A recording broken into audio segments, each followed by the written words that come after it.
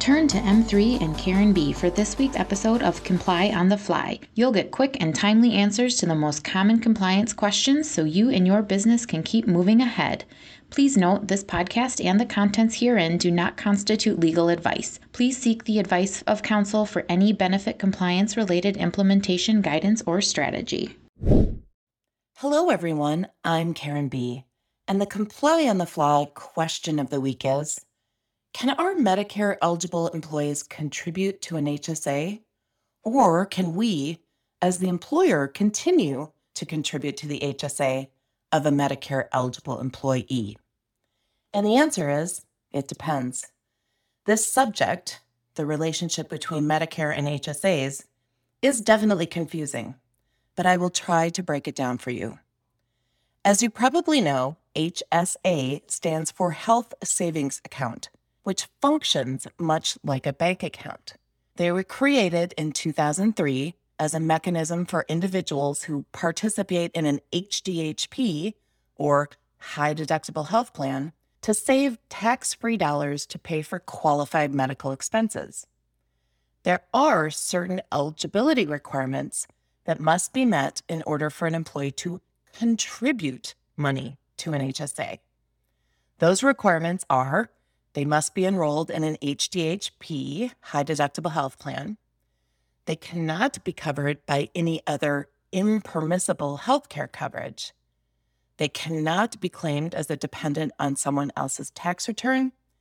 And here's the key: they cannot be enrolled in Medicare A or B. The law is very clear that if an employee is entitled to and enrolls in Medicare A or B, HSA contributions can no longer be made by that employee or by the employer. If an employee wishes to contribute to an HSA, even though they are Medicare eligible, so not necessarily enrolled, but eligible, their enrollment in Medicare could be delayed. Employees who work for an employer with more than 20 employees could possibly delay Medicare enrollment because healthcare coverage provided by the employer pays primary to Medicare, meaning that healthcare coverage pays first. The scenarios include working employees could decline Medicare Part B and enroll when employer coverage is lost. Working employees could decline Part A as long as they're not accepting Social Security benefits. If the employee declines both Medicare Parts A and B, they could still contribute to the HSA as long as all the other conditions are met. Employees of smaller employers, so 20 or less, most likely will take Medicare coverage when it's first available, as Medicare pays primary to any group health coverage offered by the employer. Employees that are not collecting Social Security benefits at the time of Medicare eligibility and choose not to until they retire should take special precautions when it comes to HSA contributions. All HSA contributions should be stopped up to 6 months before the collection of Social Security benefits, because Medicare Part A can be retroactive up to 6 months. If the contributions are not stopped, there may be tax penalties due to being ineligible to contribute because of that Medicare entitlement.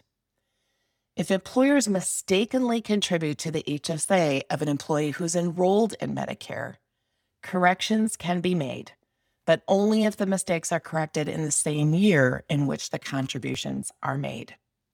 So it is very important that both you as the employer and your employees understand Medicare eligibility and how it can affect eligibility to contribute to an HSA or health savings account.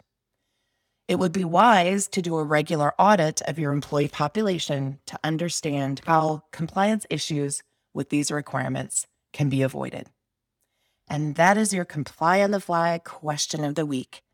Thanks for tuning in. What's on your mind? If you have a pressing compliance question, send it to askkarenb@m3ins.com. We'll do our best to cover it in an upcoming episode. You can now follow and subscribe to Comply on the Fly on Spotify, iTunes, and Google Podcasts. Make sure to tune in next week and encourage others to join us.